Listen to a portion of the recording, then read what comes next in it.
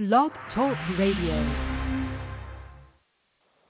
Hi there. I'm Mary Eileen Williams at Feisty Side of 50 Radio, and this show is a celebration of baby boomers who are embracing life as we grow older.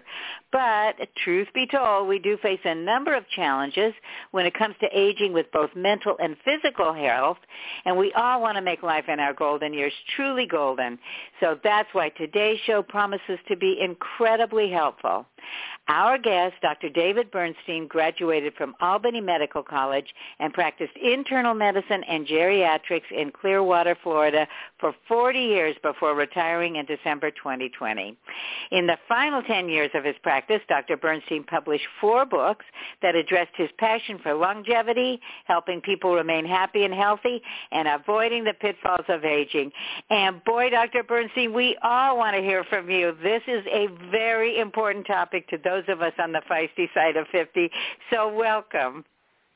Oh, thank you, Eileen. It's a pleasure to be here with you today. Well, before we begin with your tips, and I know your amazing choices of things that we can do to give ourselves that mental and physical health as we age, I got to say I love the titles of your 2 latest books. I've got some good news and bad news. You're old. I think that's great. And The Power of 5, the ultimate formula for longevity and remaining youthful. But before we get into all these science-backed tips you have for us, I'd like to start a little bit about you and your personal background.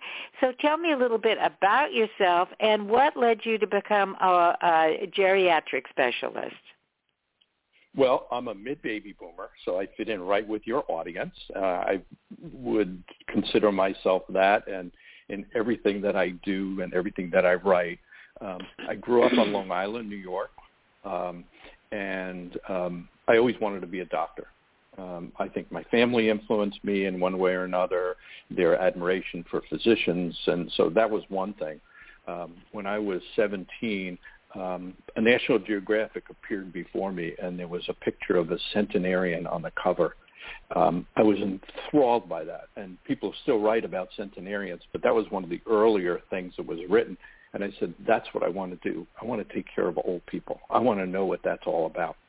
And I also watched my mother fret about the care or lack of care for her parents, my grandparents, when I was growing up, and she said, you need to make a difference. If you're going to do this, you need to care for people and give them their attention.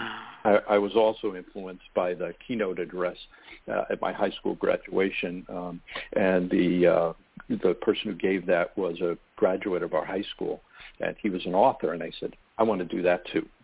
So when I grow up, I'm going to be a doctor and an author, and here I am. Well, you have achieved those goals, and I know goals are important as we age to maintain those goals. But so, as a geriatrician, you're an expert in aging. But let's make that a little more positive, or broaden that a little bit. But aging, there's different ways to do it. And as baby boomers, again, we were the forever young generation. That's stretching things a bit. So, why is it important that we learn some of these techniques and tips to remain youthful? Well, it's interesting because there's how long you live and how healthy you are when you live it. So there's a thing called a lifespan, but there's also another concept called health span. And we all could potentially live to be 100, but if you're not enjoying it and you're not healthy, what's the use? So you want to have a health span that's long. And what I was able to do as a geriatrician is listen to people who had success stories. And I would even have lunch with my patients when they turned 100.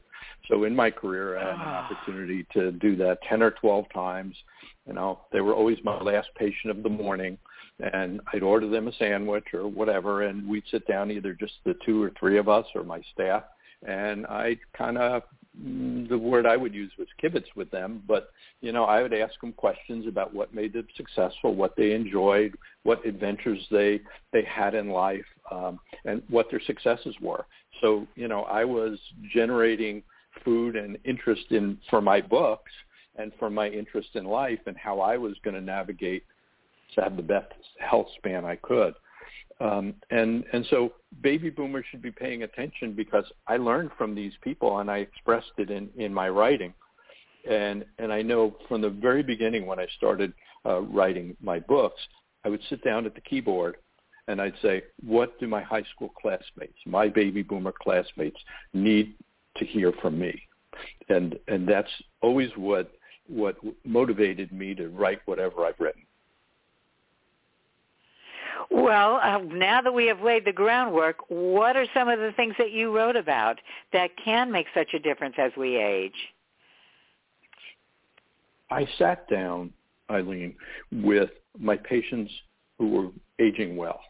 I gave presentations in the community, and during that, it was kind of like a focus group. I'd ask people to tell me what were the successes in life. And I distilled it down to 5 things. And I chose 5 things because people can only remember 5 things anyway. So if I could just present everything as 5 things and say, go on your way, you'll remember these things, I limited it that way. And then, particularly for, I've got some good news and some bad news, you're old, I came up with an acronym, which I'll tell you about in a second, but it expressed those 5 things that were helping people become successful.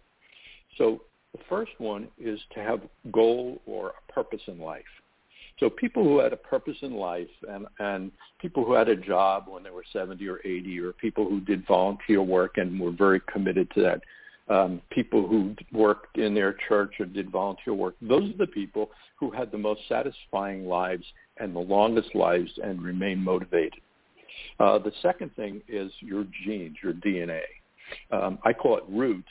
And roots could be the DNA, but they can also be your family tree, your roots, how deep your roots go in your family. And I would tell people who had good DNA, who had long life in their family, not to flaunt it, that to be respectful of those good genes and make it last. For people who had bad DNA and bad genes and early death or early illness, to do everything they could to avoid that. Some of my patients did that successfully. The third is to have a positive attitude. But beyond positive attitude is to have gratitude.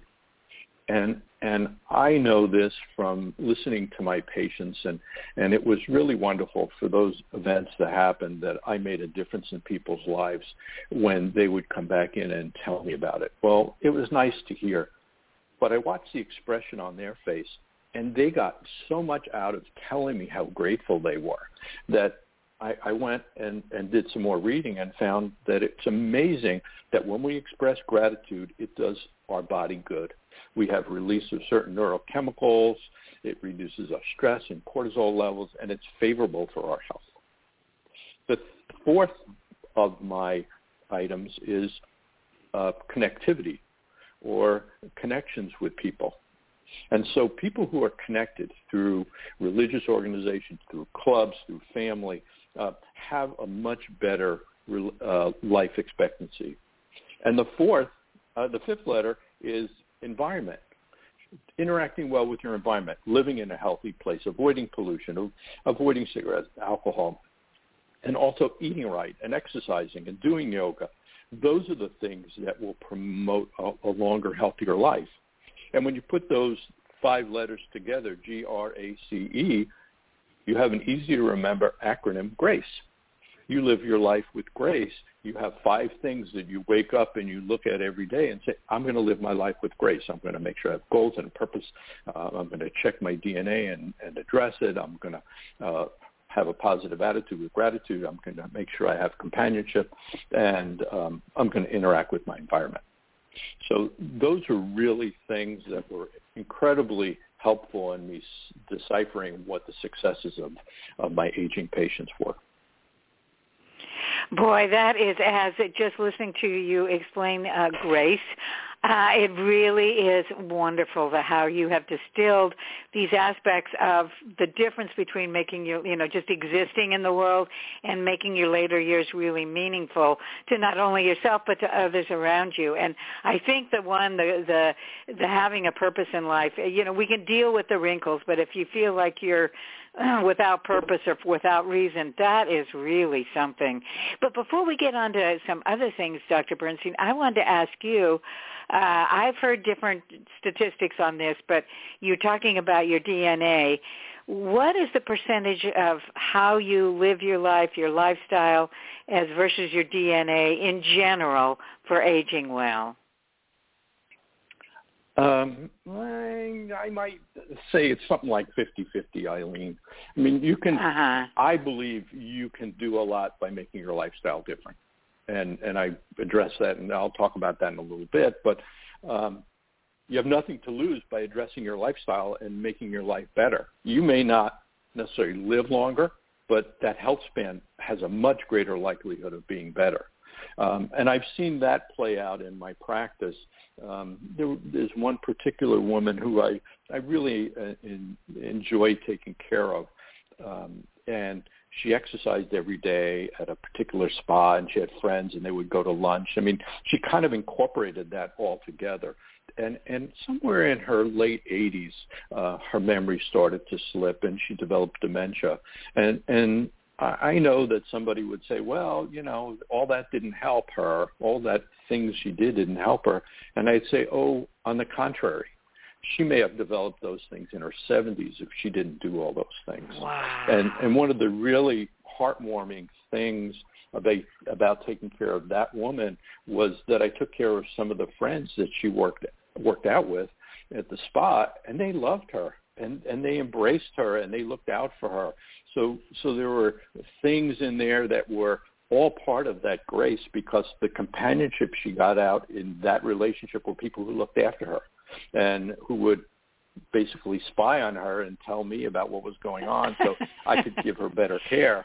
Oh, that's a little trade secret of mine, but because I had to be a good detective.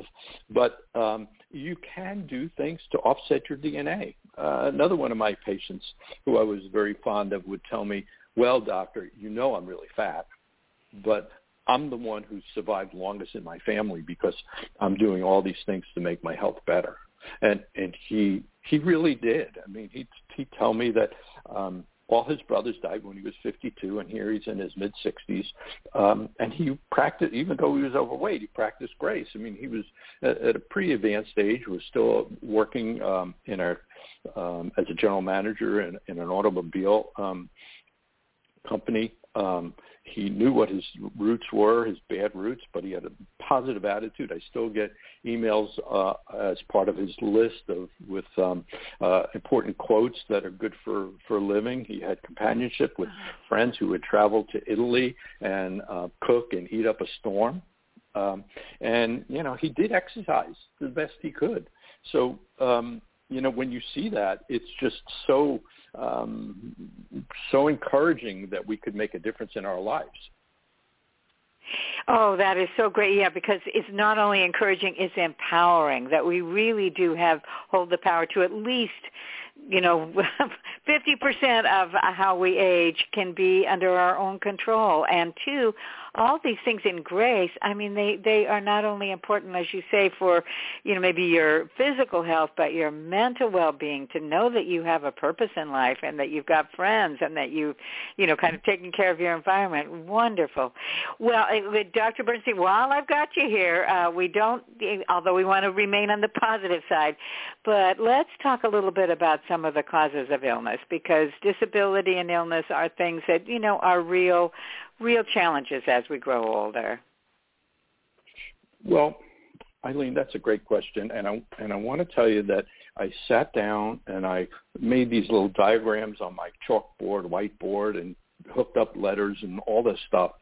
And what I realized in my work and in my practice, that there were three main things I saw that are illnesses in our society: cardiovascular disease, cancer, and neurodegenerative disease. And neurodegenerative diseases are Alzheimer's disease and Parkinson's disease. And through my research, I distilled that the main thing that holds them together, the commonality between them, is that they all have some relationship to chronic inflammation in our bodies. And if your listeners are paying attention and they look up chronic inflammation, it's a really serious problem. And so I started to look at what were the things that create that inflammation? Now, acute inflammation is something like when you get a splinter in your finger and it festers a little bit, and you pull the splinter out and you get better. But chronic inflammation is a process that goes on that's simmering under the surface, basically, and it causes inflammation in our blood vessels and in our muscles, in our brain, and we believe that that's one of the things that causes cardiovascular disease and cancers and neurodegenerative disease. So I started looking at all of those things and what can we do about it. So what were the 5 things, remember, people can remember 5 things that contribute to this inflammatory process? Well, one is sugar and sweets, and I tell people to avoid them. Another is stress, and I tell people to avoid them or do activities that will offset stress. And then I talk about sweat, getting exercise. I talk about getting sleep, which people have been very bad in our society about getting enough sleep. And I talk about sex. And for baby boomers, at least I learned that sex sells. So I wanted to include sex in my formula because it would attract attention. For some groups, it detracts attention, but sex is really about socialization and companionship, because companionship, as I've heard you talk to one of your other guests, is incredibly important. And sex is about intimacy. And the opposite of intimacy is loneliness. And loneliness is a health hazard. And I believe it somewhere between 15 and 30 cigarettes a day is the equivalent. If you smoke 15 cigarettes a day, it's the equivalent of being lonely. So we want to avoid loneliness as one of the factors that would be contributing to our demise and our illness and our chronic inflamed state. Oh, that is so fascinating. I mean, I've heard of, inflammation, and it's something that a lot of, you'll read articles or whatever about health, and a lot of them do mention it, but I didn't realize what a pivotal role it plays in so many facets of illness. I mean, geez. And I did want to mention, too, which I'm going to say again, but you got a great website, and your wife has created the Power of 5 Test Kitchen, where she does recipes that I am sure are great for anti-inflammatory foods and diet. That's correct. And the Power of 5 Test Kitchen is in our house. So I eat those recipes every day, and they're delicious, and they're anti-inflammatory, and she provides in her Power of 5 Test Kitchen cookbooks and recipes that she posts online. She provides all kinds of modifications. And my wife's name is Melissa, so we call them Melissa's modifications, where if people are gluten-free, they do one thing. If they want to be a pescatarian but follow this diet, they can do another thing. My wife and I eat a plant-based diet. That's really hard for most people. So at the very least, I think the research is really clear that a Mediterranean lifestyle is probably the healthiest type of lifestyle you could eat. And so making adjustments within her recipes that may add a little bit of red meat if you feel you need to, and eat fish and chicken in small quantities, but increase the amount of vegetables and fruits is better for our planet. It's better for our bodies. It's better for the animals. So there are a number of reasons why we do those things. Well, and two, when I was thinking about that, what you just said is if we eat a diet that's good for our bodies, that's good for the planet, that's good for the animals, that also factors into the wanting a purpose to get up in the morning. You feel good about yourself. And, of course, way back, every grandma, grandpa out there, eat your vegetables. I mean, they really are the key to a lot of health and anti-inflammatory diets. And well, so you've that listed. Formula, go ahead. So that formula I'm sorry, go ahead. I talked about. So that formula that I talked about that I read off, all began with the letter S. So people can remember 5 things that begin with the letter S, and that's my power of 5, and that's what I get up for that's what I get up for, and I journal every day. Am I getting my sleep? Am I getting my 7 or 8 hours of sleep? Have I reduced the sugar in my diet? Have I worked on meditation and stress reduction? And sort of like a check mark next to every one of those things every day is the thing that's going to propel me to the longer, healthier life. Wow. And one of the things about stress is I moved fairly recently, and boy, I really did myself in because of stress and, and all that. So you think as you age, well, stress would go out of your life, but not really. Being lonely is really stressful. Yes, it is. And one of the things that I've used in my paradigm for all of this is all of those things that I mentioned need to be done with intention. I'm going to intentionally change what I eat. I'm going to intentionally change when and how much exercise I do. And there's an awkward one. I like that word, awkward. It's awkward to want to make friends with people and be less lonely. And I practiced medicine for 40 years, and people would come to me. And now it's the tables have turned a little bit, and I need to be more sociable.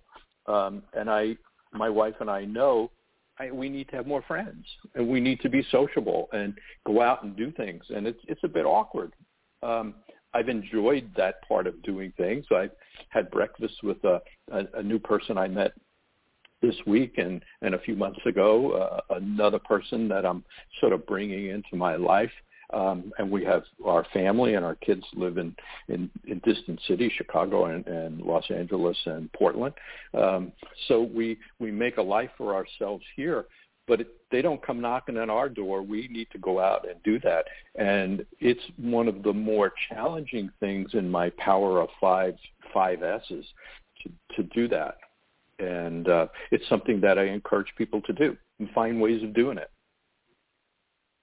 And even say if you are, COVID was just awful in that regard as far as being lonely, and you heard about people in assisted living with their doors shut and the meals would be delivered to their rooms and all.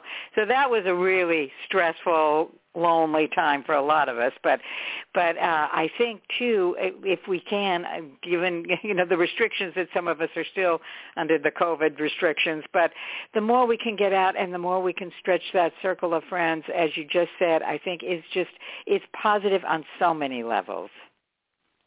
Absolutely correct. And people don't think that a medical doctor would be talking about those things.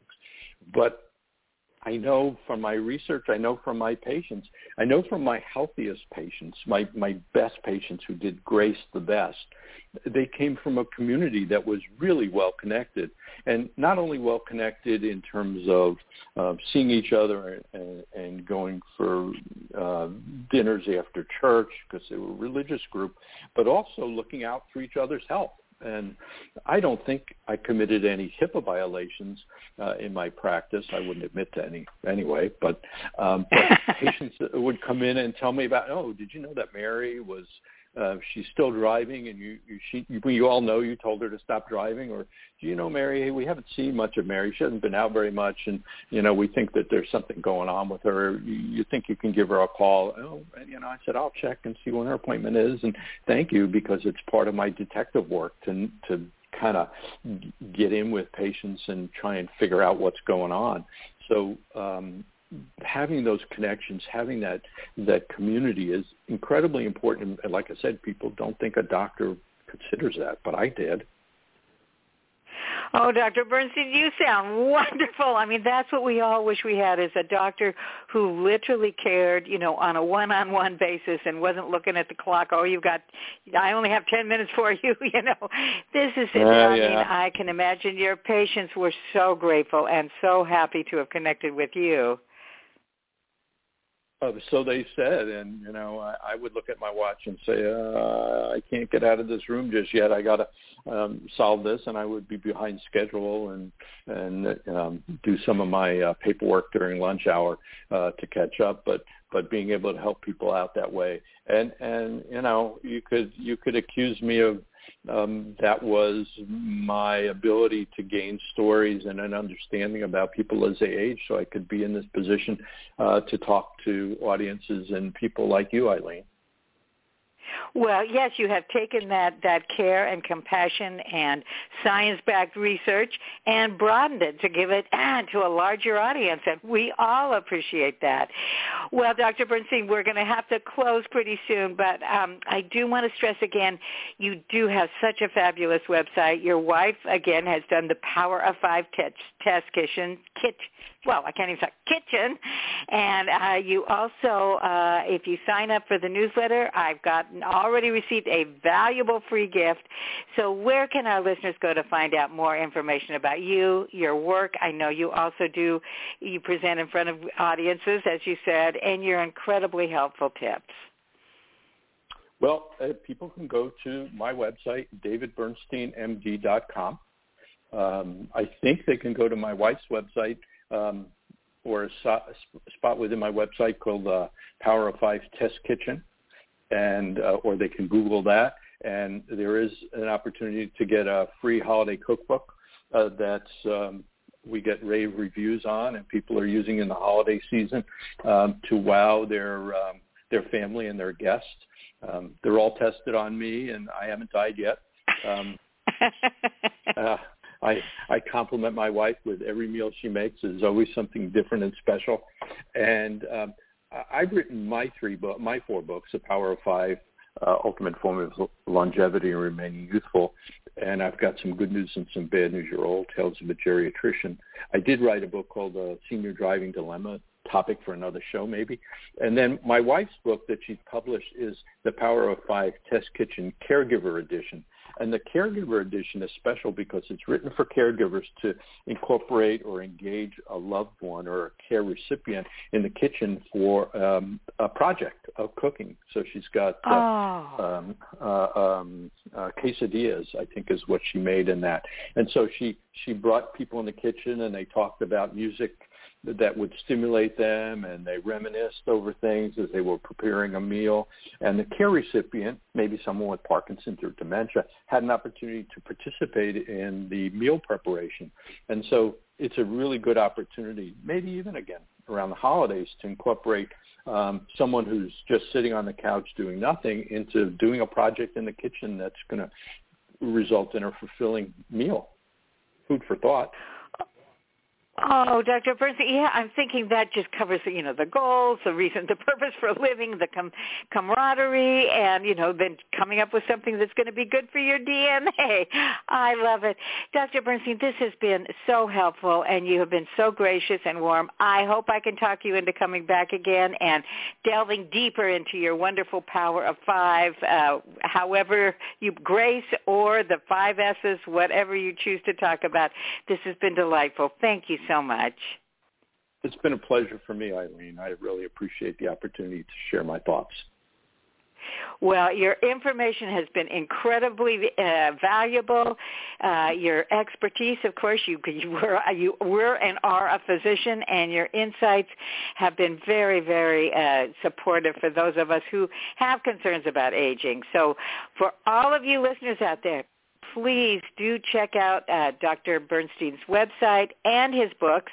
I promise you're going to gain a ton of valuable information and ensure your own well-being and life satisfaction will be in place, maintaining that throughout our later years. So until next time, this is Mary Eileen Williams at Feisty Side of 50 Radio. Dan, I'll catch you later. Bye-bye.